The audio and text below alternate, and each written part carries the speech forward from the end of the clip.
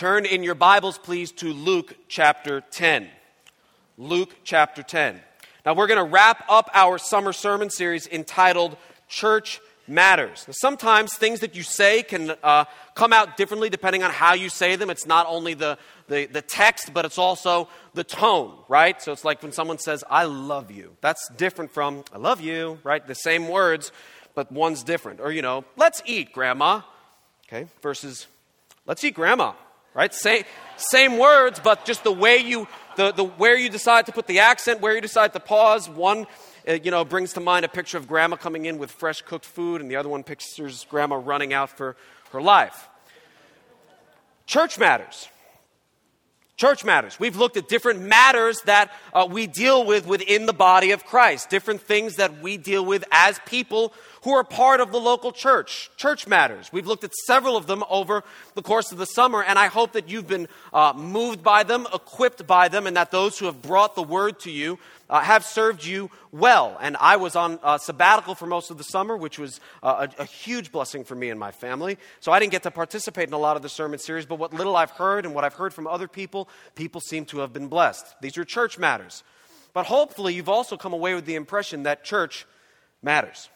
Right? Church matters. Church is not just something of a bygone era. Church is not just some organization or something that people used to do and we're trying to get back to the good old days or something like that. Church matters. Church is a living, breathing organism that God has created as His most precious bride, the bride of Christ, that would be a living, breathing, active organism to proclaim the good news of Jesus Christ throughout all generations and throughout all parts of the earth. Hopefully you've learned a lot about church matters and have come away with an excitement in your heart that church matters. And today we wrap up that sermon series with a title of a message called The Church and Her Call to Compassion. And it's a very important topic, particularly in our day and age, and here's why. Not just because the topic of compassion is important, but because I think we live in a day and age where certain words are defined more widely than perhaps ever before. Words like compassion or mission or grace or even gospel are being defined in ways that they were never defined before this generation, at least not as widely or at least not as prevalently. And I'm guessing if you were to take one of these terms and ask 5 Christians to define these terms, somehow you'll end up with 6 different results, and some or none of them might be biblical. And so today we look to Christ and His Word in the hopes of receiving truth and a better understanding of what God has to say about the topic of compassion.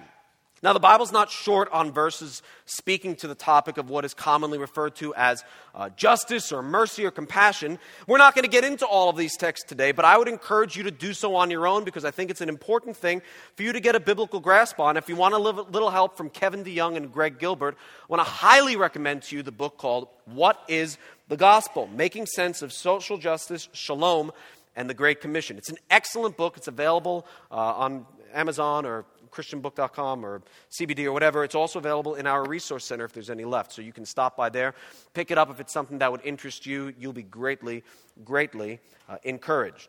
Now, this is a hot button topic nowadays, definitely a church matter for us, and perhaps in a sense it always has been. It's not a direct parallel, but it's worth mentioning that in Mark 14 we read of a woman who brought a very expensive perfume to Jesus, breaks the bottle, pours it on His head. And what are the reactions of the people around there? If you're familiar with it, they scold her and rebuke her and say this ointment could have been sold for more than 300 denarii and given to the poor. But Jesus said, leave her alone. Leave her alone. And it's not because He liked the perfume. Leave her alone. This smells good. It has nothing to do with the actual object, but He says, why do you trouble her? She's done a beautiful thing for me. For you always have the poor with you, and whenever you want, you can do good for them, but you will not always have me. It's not a social justice verse. I'm just saying, from the beginning of Christianity, people have struggled with what's the best use of our time? What's the best use of our resources? Here it's an issue between worship or should it be given to the poor, but this is not a new issue, but it's really heightened in our day and age for a variety of reasons. So we'll look at different texts today, but the primary text I want to call to our attention is one that is commonly referred to as the parable of the Good Samaritan, and it begins in verse 25 of Luke chapter 10. Now, a parable is typically a fictitious but realistic story told to illustrate a point. A fictitious but realistic story that is told to illustrate a point. It's one of the most effective ways to make a point because everyone loves a story. I love parables. And I want to encourage you today to not only read this parable with me, but encourage you to find yourself in the story. Some of the best ways that you can respond to parables is see, how would Jesus have, what's the parallel illustration that I can draw? How can I apply this parable so it's not just a nice story, but Jesus told this story, as we'll see in a moment, so that the person who was asking it, the inquirer, the lawyer, would find himself in the story and therefore know how to apply the truth that he was teaching. And I want to encourage you to find yourself in the story. And like I said, it starts in verse 25, but I'm actually going to take you back to chapter 9, beginning in verse 51, just so we can get a big overview, and we are going to fly over the verses between 9:51 all the way up to the parable of the Good Samaritan. And here's why. Luke is written as a narrative. Then this happened. We did this, and then this happened. Then this happened, and we went here, and we did this. I want you to see what was leading up to this point, right? I want you to see what would be on the minds of the disciples, on the mind of Christ, on the mind of people, because of the context it finds itself in. So picking it up in verse 51, we see this. When the days drew near for him to be taken up, he set his face to go to Jerusalem. And he sent messengers ahead of him, who went and entered a village of Samaritans to make preparations for him. But the people did not receive him. So oftentimes Jesus would send people ahead of him, make preparations for him to come and preach the gospel, but the people didn't receive him. The Samaritans rejected him. So when James and John see this, we see in verse 54, which I just find amusing, when the disciple James and John saw it, they said, Lord, do you want us to call down fire from heaven and consume them? And then Jesus is like, no, would you stop? No, stop with the fire, all right? No, no, I'm Jesus. Okay, I'll do that. No, we're not going to stop it. Fire. Like, no, we're not going to do that. We're just going to move on to the next town. And in verse 57, it says, verse 56, and they went on to another village. Verse 57, as they were going along the road, someone said to him, I will follow you wherever you go. So this is good. Jesus is picking up people who want to follow him. Someone says, I'll follow wherever you go. But Jesus wants to make sure that they understand the cost. This is not just, a career change. This is not just saying, hey, you know what? Well, let's do this now. Jesus says, listen, you need to realize that foxes have holes and birds have nests, but the Son of Man has no place to rest his head. I don't have a home. I'm an itinerant preacher. So you have to understand the cost. And someone else says they want to follow Jesus, but they want some funeral leave, right, to go bury their father. And he says, let the dead bury the dead. And that's not Jesus saying he's against the burying of dead people, but he's trying to make a point like, we've got to go. We've got things to do. We've got a gospel to proclaim. This is important. Let's go. And finally, another person just says, I just want to say goodbye. Can I just say goodbye to the people in my home? And Jesus says, that's not sinful, but I got to go. I got to go. Things to do, people to see, places to go, a gospel to preach. The cost of following Jesus is high. And then we get to chapter 10 and verse 1, and we see Jesus sending out the 72 two by two, and we talked about this in one of our launch prep meetings recently. They were to take nothing with them that they typically would have taken, no money bag, none of that. Just depend on the Lord. And they were to look for people of peace, people who would be hospitable, people who would house them, people who would be kind to them, and they were to welcome these people. And if they found peace with them, they were to stay there, heal the sick, and preach the good news of the kingdom of God. And if they were not to receive them, they were to then shake the dust from their feet, but still let them know that the kingdom of God has come. But preaching seemed to be commanded for either situation. Hopefully you're still with me. Skip down to verse 16. Jesus says he wants to reassure them that those who hear you, hear me. Those who reject you, reject me. And the one who rejects me, rejects him who sent me. So in other words, as he sends them, he lets them know, listen, when you're rejected, fear not. It's not a personal beef. It's the message.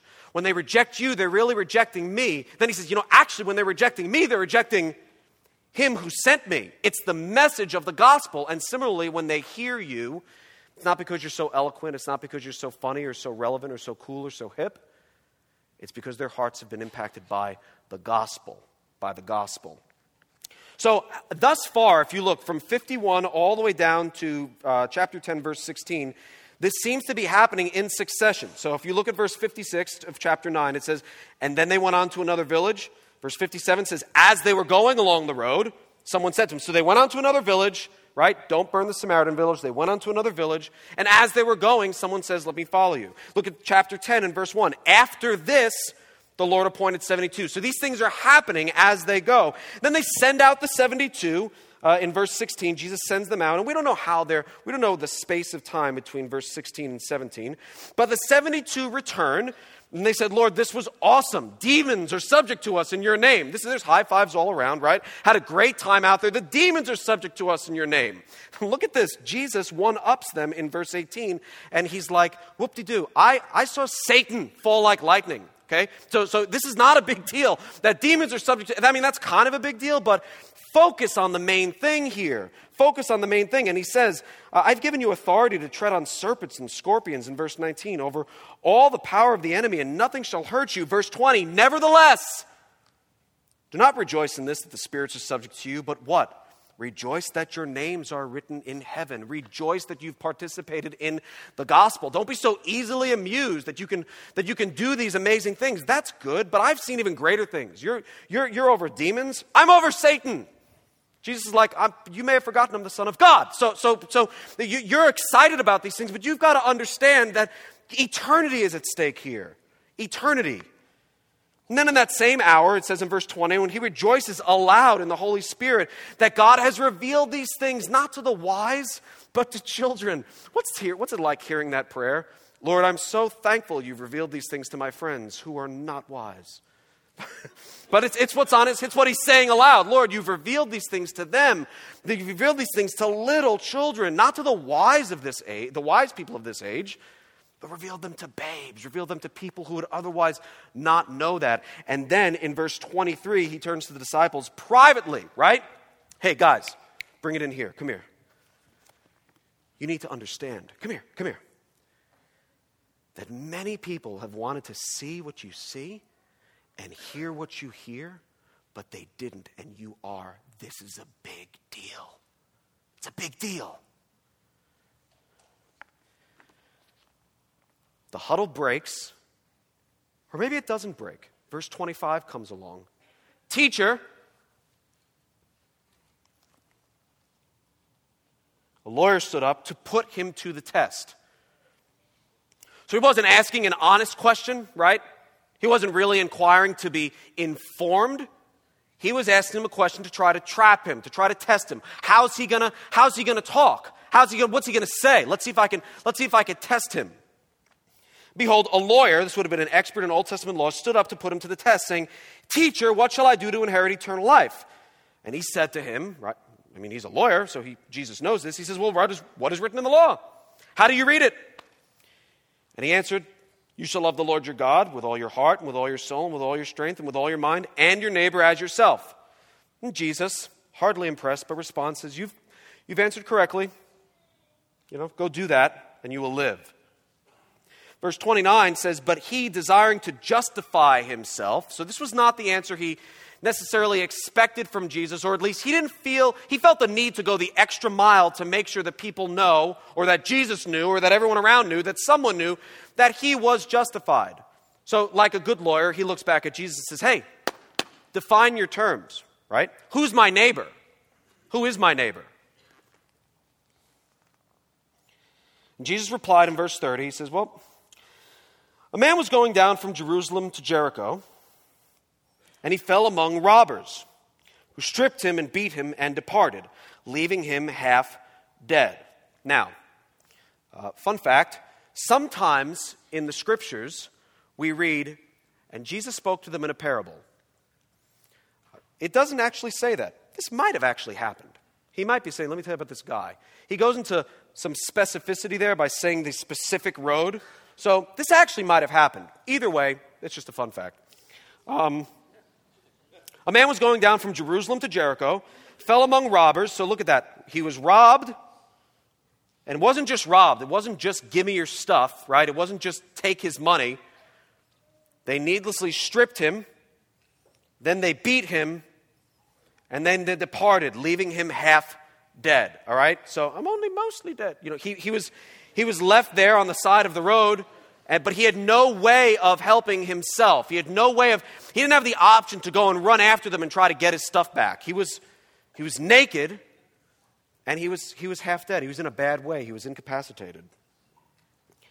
Verse 31, now by chance a priest was going down that road, And when he saw him, he passed by on the other side. So likewise, a Levite, when he came to the place and saw him, passed by on the other side. But a Samaritan, as he journeyed, came to where he was, and when he saw him, he had compassion. Compassion. The Greek word splagnitsumai, meaning moved within one's bowels. You see, that's kind of awkward, but he had a bowel. I mean, it's not. But if you think about it, we're so used to saying, "Oh, my heart goes out to you," right? She won my heart. He broke my heart. But where do you really feel it? Lots of times you have butterflies in your stomach. When you're really scared, you have a knot in your stomach. Now, it doesn't translate in our culture. Sarah just doesn't melt when I say, "You make my bowels move." It's just so. I'm not saying we should bring that back, but it makes. If you really think about it, it makes a lot of sense. So here's what I want you to picture. The priest walks by, sees him, crosses to the other side. Levite walks by, sees him, crosses to the other side. But watch, the Samaritan walks by. Oh my. Right?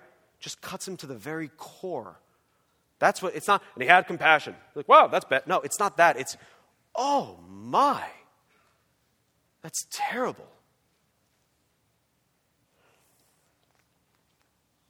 Verse 34. So he went to him, bound up his wounds, pouring on oil and wine. Then he set him on his own animal. So he must have been riding that animal, right? Because if he had stuff on that animal, he couldn't set him on the animal. So now he's decided to walk. Set him on his own animal, brought him to an inn, and took care of him. Verse 35 says, and the next day, that means he what? He spent the night with him. Took out 2 denarii and gave them to the innkeeper, saying, take care of him. Whatever more you spend, just give him whatever he needs. I'll repay you when I come back. And then he leaves, and that's where the story ends. But then Jesus looks to the lawyer and says, now, which of these 3 do you think proved to be a neighbor to the man who fell among robbers? In verse 37, he said, the one who showed him mercy. And Jesus said to him, you go and do likewise. Now, as far as application is concerned, I want to start from the end and work our way back. Okay? I find it important in parables like this to find 3 sets of people. Let's find the heroes, let's find the zeros, and let's find you. Find the heroes, find the zeros, and let's find you. Who is God? Who is Jesus Christ as he preaches? Who is he exalting, esteeming, saying, be like this person or be like them? Who is he saying, not these people, right? Not these people. So you see that in other parables as well. Okay? But here I want you to look at find the heroes, find the zeros, and then find yourself. The purpose of a parable like this is for the inquirer, the lawyer, to see a parallel between him and the characters in the story. Hey man, which one are you most like? Right? Be a neighbor. Which one are you most like? And the bad guys, the zeros, the people Jesus was not esteeming in the story, seem to most obviously be the priest and the Levite. They happen to be coming down the road. You see that? Look at verse 31. Now, by chance, a priest was going down the road. In other words, the priest was headed somewhere else and taking that road because that was the road to take. And by chance, he passed the man who was robbed. The same with the Levite. Verse 32 says, so likewise a Levite. So they happen to be going down that road. Now, the Samaritan happened to be going down that road as well. It doesn't say, by chance the priest and the Levite went, but the Samaritan started a ministry, and he wanted to reach out to people who were mostly dead and naked on the side of a road. No, he was also going down that road by chance, but he saw him, and instead of stepping around him, he was moved with compassion. The Samaritan, as he journeyed, responded very differently than the priest and the Levite. So here's just the first point. The parable of the Good Samaritan shows us that indifference is not an option for the Christian. Okay, to put it in the vernacular, you got to give a care. You've got to give a care. If you see people's maladies and see people in need and decide that you're just indifferent to it, you're not moved by it at all, I'm just going to look at you and I'm going to say, find yourself in the story. Who are you Who are you like? Indifference is not an option for the Christian. I put a quote in there from a book by Kevin DeYoung called Crazy Busy, and he is quoting John Piper, who says, and he says at a missions conference or missions gathering in 2010, John Piper made the statement that we should care about all suffering, especially eternal suffering. He chose the word care quite carefully. This means when we hear about grinding poverty or legal abortions or biblical illiteracy, we are not indifferent. We think and feel that these things ought not be so. Now, we won't all care about every issue in the same way, but there are some issues we should all care about, some issues that should at least prick our hearts and prompt us to pray. You have to give a care. You might not be able to do something about it. In fact, I would go so far as to say, in most instances, you can't. I mean, life's just too short. You can only do so much. You've got a limited amount of time, resources, skills, abilities, but you must give a care. And I realize this is subjective. How do I know if I care enough? I don't know. You figure that out with the Lord. What I'm saying is you can't look upon someone suffering, look upon someone who's in a bad way and not care, because then you're like the priest and the Levite. Does that make sense? You must give a care. You must think, oh, that's terrible. Oh, that's horrible. What is it like for that person? These things should drive you to pray. These things should drive, the fact that you can't do something about it should drive you to feel the tension in this world that exists in this broken world, and should drive you to pray for that person and pray for the Lord to return. Oh, it's so broken. Makes you think, wow, this person is so needy and this world is so broken. Deal with that frustration that I feel really bad and I can't do anything about that. I feel really bad and I may not be able to do something about it, but I'm grieved. It hurts. And if you're at a place in life where you hear of human beings, fellow human beings, created in the image of God like you or like me, whether they're near or far, young or old, born or unborn, Christian or pagan, and you are unmoved, you're in a bad spot. And if you strive to find yourself in the story, you probably have more in common with what I'm calling the zero than you do with the hero. What about you? Have you grown callous? It's easy to grow callous, right? I mean, everywhere, you can look out your window or you can look at your Facebook or your Twitter feed. There's just calamity after calamity after calamity. Oh, wow, another mass shooting. Oh, wow, yeah. Abortions. Oh, wow. Human trafficking. Yeah, they're everywhere. I can't do anything about human trafficking, but I have a daughter. I have a wife.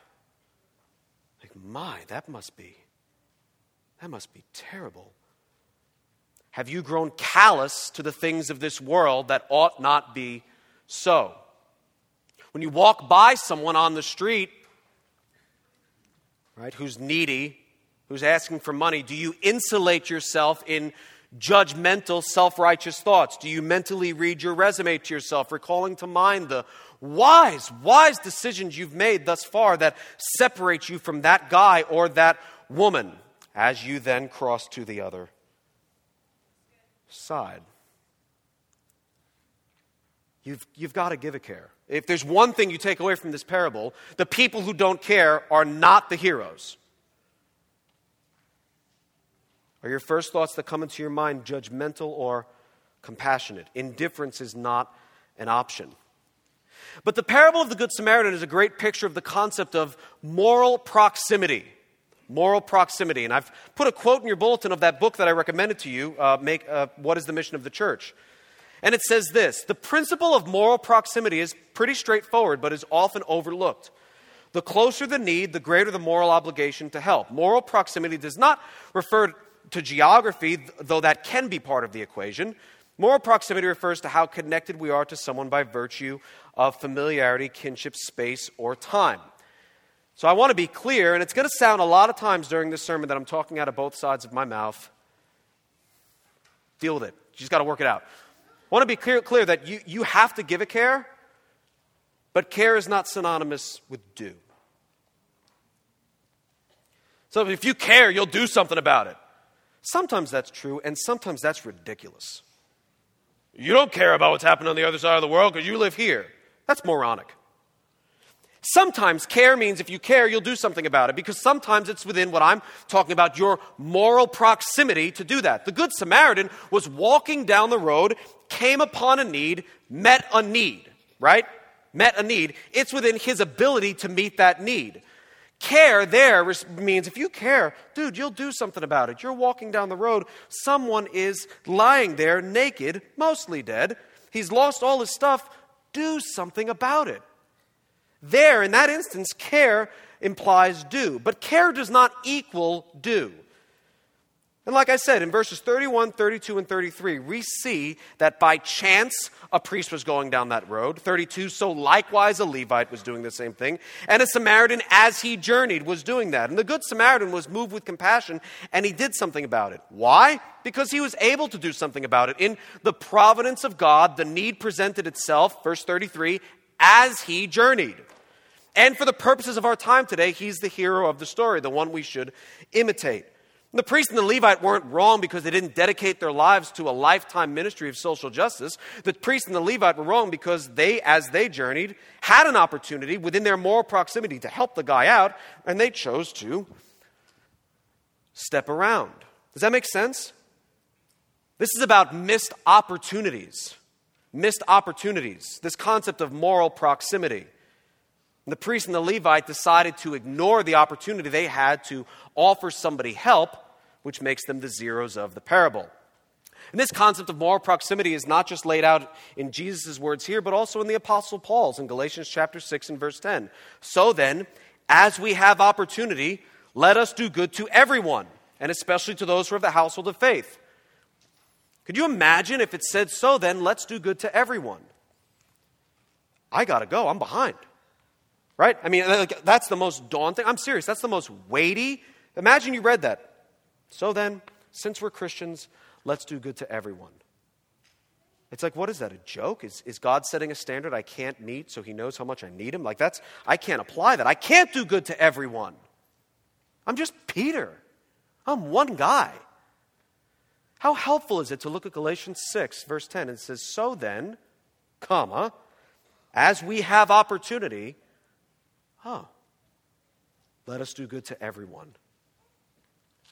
Okay, so as I have opportunity, I'm to do good to people, everyone. Rich, poor, saved, unsaved. Paul says, let us do good to everyone as we have opportunity. And you look at Luke 10 and verse 29, the lawyer asks Jesus, who is my neighbor? And I don't know if you noticed, but if you read through the parable, does Jesus answer him? He doesn't. The lawyer's looking for this narrow list of, okay, well, your neighbors are the people you see mostly and your family and your friends. Jesus never answers him. These are your neighbors. Instead, he takes the conversation in a completely different direction, stressing the importance of being a good neighbor, making a very clear point to the lawyer, you go and do likewise. Be like this guy. As you have opportunity. This is what the people who have eternal life, those who have inherited eternal life, respond with mercy and compassion because they've received mercy and compassion. They don't respond with mercy and compassion because it's the fun thing to do. They respond with mercy and compassion because they've received it. Like, oh, I've received mercy. God found me when I was literally spiritually dead, and he saved me. I can give this guy a buck.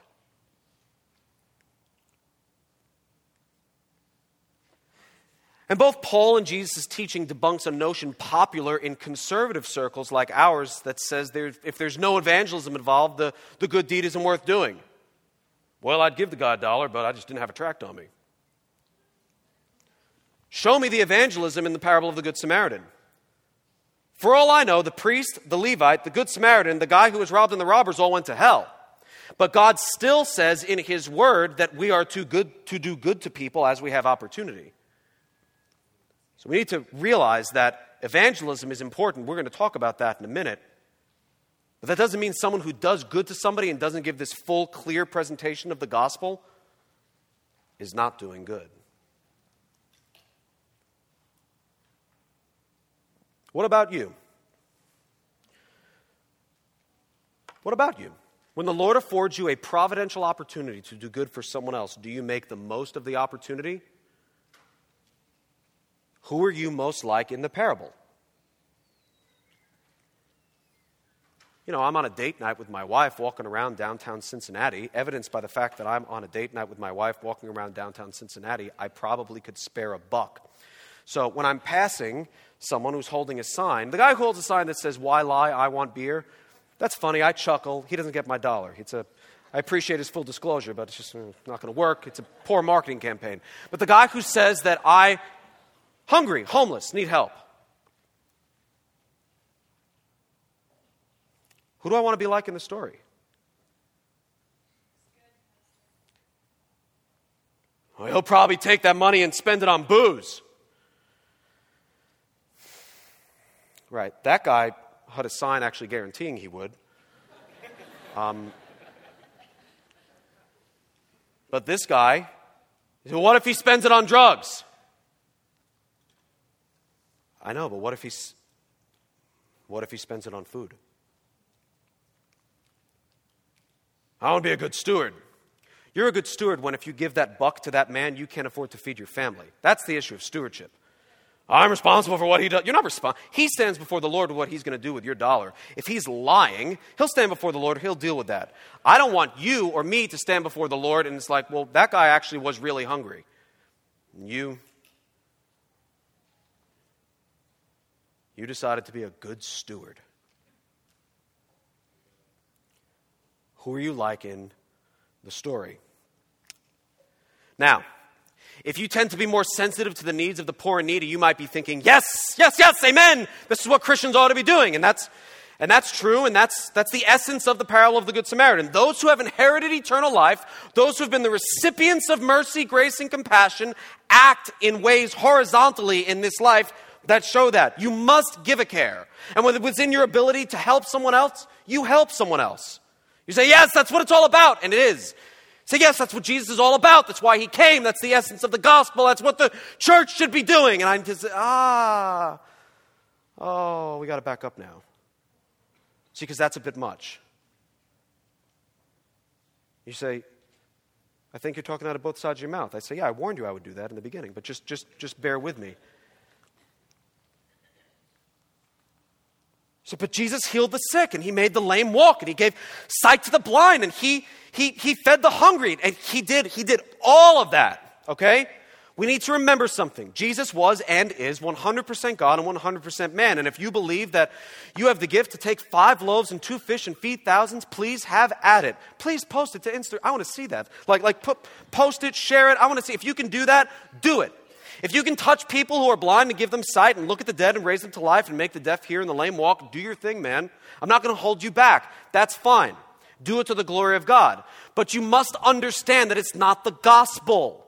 And what I mean by saying this word is defined more widely than it should be, that's a serious thing. This isn't some intellectual debate, some in-house church debate. Earlier in the book of Galatians, Paul gives a very stern warning. 2 times he repeats. He says, if anyone preaches a gospel to you other than what I've preached, let him be accursed. And if you walk around saying that something's the gospel that's not a gospel, bad thing. You're going to wade into areas that are way above your head by telling somebody that this is the gospel, which is the power of salvation unto those who believe. And you're telling somebody that by doing something, this is the gospel. That means you're saying by doing something, this can save them. That's a false gospel. We're back to salvation by works. Does that make sense? And if you're confused, you kind of should be. Because what I'm saying is, Christians should do good works. That's what the parable of the Good Samaritan says. As you have opportunity, do good to all. Don't call it the gospel. Don't call it, that's why Jesus came. That's just not true. So let's try to keep it between the ditches. Christians should do good works. It's not why Jesus came. Jesus did good works, so we do good works as we have opportunity. But that doesn't mean it's the gospel. And that's that tension that we have to deal with. I don't know if you've ever been with somebody as they've died. I have. Their last words carry weight. Or maybe you could just remember when someone's passed away, you think, wow, the last time I was with this person, they said this, they did this. Those last moments, those last words carry a lot of weight. Jesus' last recorded words are centered on two things: proclamation of the Gospels and making disciples. Proclamation and disciple making. Great Commission in Matthew 28, verses 19 and 20. Go therefore and make disciples. Verse 20 says, teaching them to observe all that I've commanded. The end of the Gospel of Luke says, beginning in verse 24, chapter 24, verses 45 and following, he opened their minds to understand the Scriptures, and he said to them, thus it is written that the Christ should suffer and on the third day rise from the dead, and that repentance and forgiveness of sins should be proclaimed in his name to all nations. Acts 1:8, but you will receive power when the Holy Spirit has come upon you, and you will be my witnesses in Jerusalem. Go witnessing. And in all Judea and Samaria and to the end of the earth. John 20, verse 21, Jesus said to them, peace be with you. As the Father has sent me, even so I am sending you. Why was Jesus sent? Luke chapter 4, verse 43.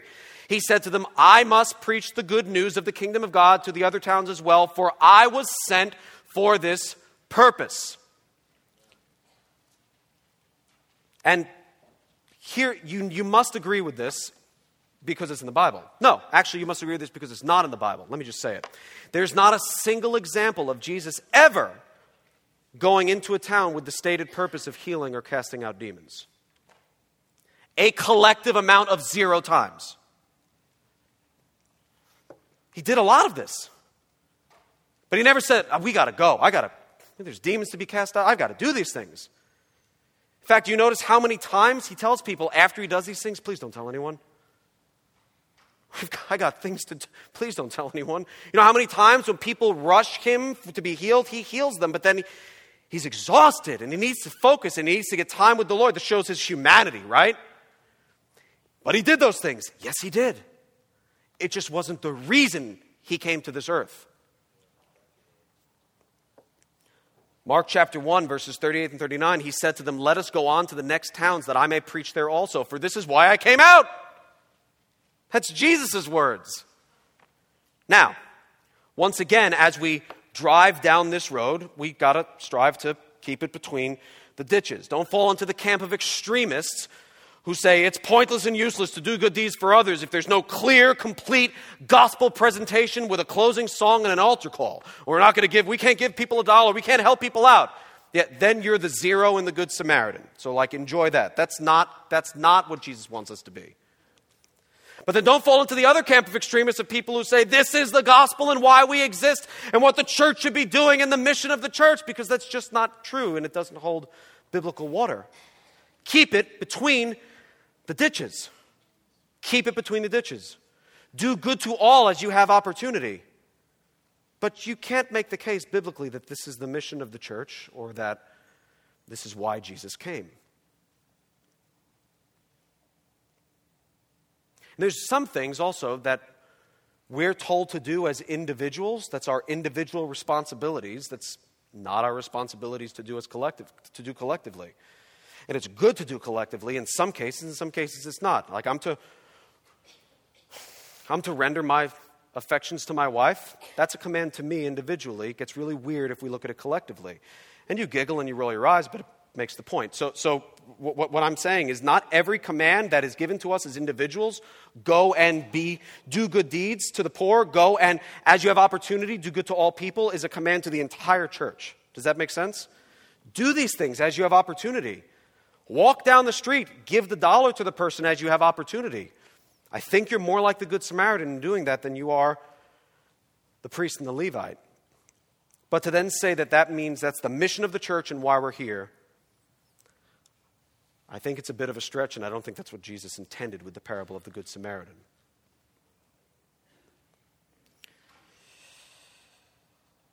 So we need to stay out of the ditch that says one is pointless, has to be all or nothing, and keep it between. Preach the gospel, preach the ditch. No, I am preaching the ditch. Preach the gospel. It's necessary to use words. Can I say that? It's this whole preach the gospel. When necessary, use words. Let me tell you when it's necessary. Always. It's always necessary to use words. I don't think in this time it is. There's no one who's ever been saved by not using the words of the gospel. Model Jesus' love But I actually I don't share the gospel. I just do good deeds. Fail. That's not missional. That's not the gospel. It's doing good deeds, but don't think you're preaching the gospel if you're not preaching the gospel. I know that sounds like Captain Obvious is struck, but you've got to preach the gospel. I don't like to use the name Jesus. It offends people. I know. The gospel message is an offense, especially to those who are perishing. God uses that offense to break people's hearts. You shouldn't be offensive, so don't be a jerk in preaching the gospel. Preach the gospel kindly. But don't think, I don't share Jesus, but I do something just as good because I do good deeds. And people then, they automatically know that they're a sinner in need of a Savior, that Jesus Christ came, lived a perfect life, died on the cross, was buried, and rose again. That can never be handed out in a cup of water. Finally, we need to dispel the myth that the only thing compassion will lead one to is meeting the felt needs of someone else. Turn in your Bibles to Mark chapter 6.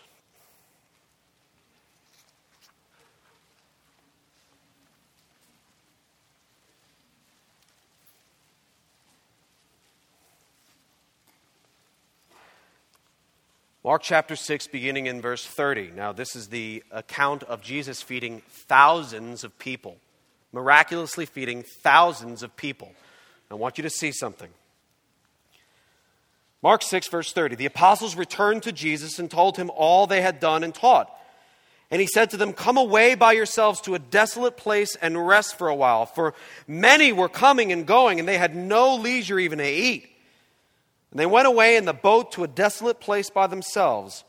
But now many saw them going and recognized them, and they ran there on foot from all the towns and got there ahead of them."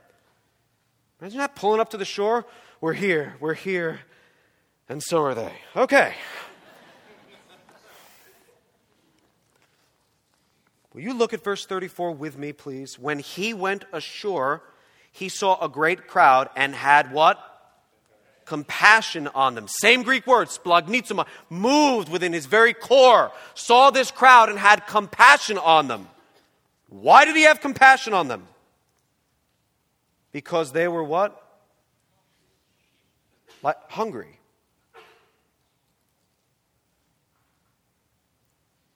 Because they were like sheep without a shepherd. How did he respond? Well, he fed them so they'd listen to him. I'm not saying that's wrong, but that's not what he did. It actually says he began to teach them many things. Same Greek word, same emotion, same motive that the Good Samaritan had. Jesus had that same thing, and you know what it led him to do? Oh my, these people are like sheep without a shepherd. I need to teach them truth. Now, I already said in the beginning, you can read on. He then feeds them. It's miraculous. It's awesome. He had an opportunity to do good, and he didn't say, well, I'm only here to teach, and then I got to go. But compassion drove him to teach.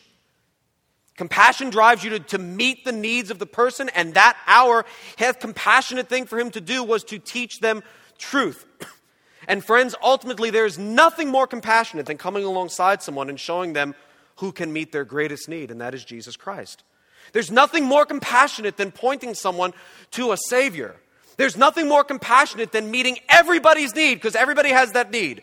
Some people have physical needs. Some people need a glass of water. Some people need a home. Some people need clothes. I'm not downplaying that at all. But all people need a Savior, regardless of socioeconomic status. So you don't have to find the right person. People need a Savior. Preach the gospel, use words, and call people to Jesus. That's ultimately the most compassionate thing that you can do. And I'm just saying, don't fall into the ditch of saying, that's all I do. Because then you're the religious Pharisee, you're the priest, you're the Levite. I hope that makes sense. We need to keep it between the ditches. But we also need to understand that there is nothing more compassionate than coming alongside one and showing them who can meet their greatest need, who can save them from death and hell, give them meaning and purpose in this life, and home and eternity in the next.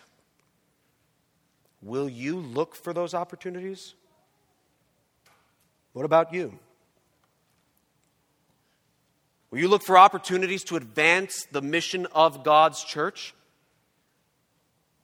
Will you pray that God gives you compassion for other people, that you would look at people who are lost and just like Jesus did in Mark 6, oh my, stupid lost people. No, oh my. They don't even know they're lost. Hungry people know they're hungry. Lost people, most times, don't know they're lost. How sad. They don't know the judgment that is to come. They don't know the heaven there is to gain. They don't know of Jesus. And they're just doing their thing, and they don't know that judgment is coming. Will you pray that God would move within you and give you a heart of compassion, that God would give you the courage to stand and the confidence to speak and the heart to sacrifice so we might accomplish the mission of God's church, proclaiming the truth of God's word and the mercy of God's Son, Jesus Christ.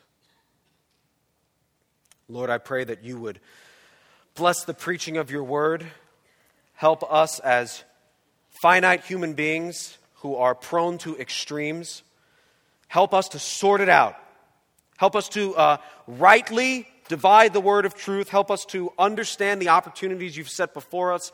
Give us insight and wisdom, Lord, as we have opportunities in the life that you've given us to serve and to meet felt needs. And Lord, may we always champion the name of Jesus Christ in all that we do, and may we stay focused on mission. Help us not to fall into either ditch. Help us to glorify you both in serving others and in preaching the gospel and proclaiming the kingdom of God, even as our Savior did, in whose name we pray. Amen.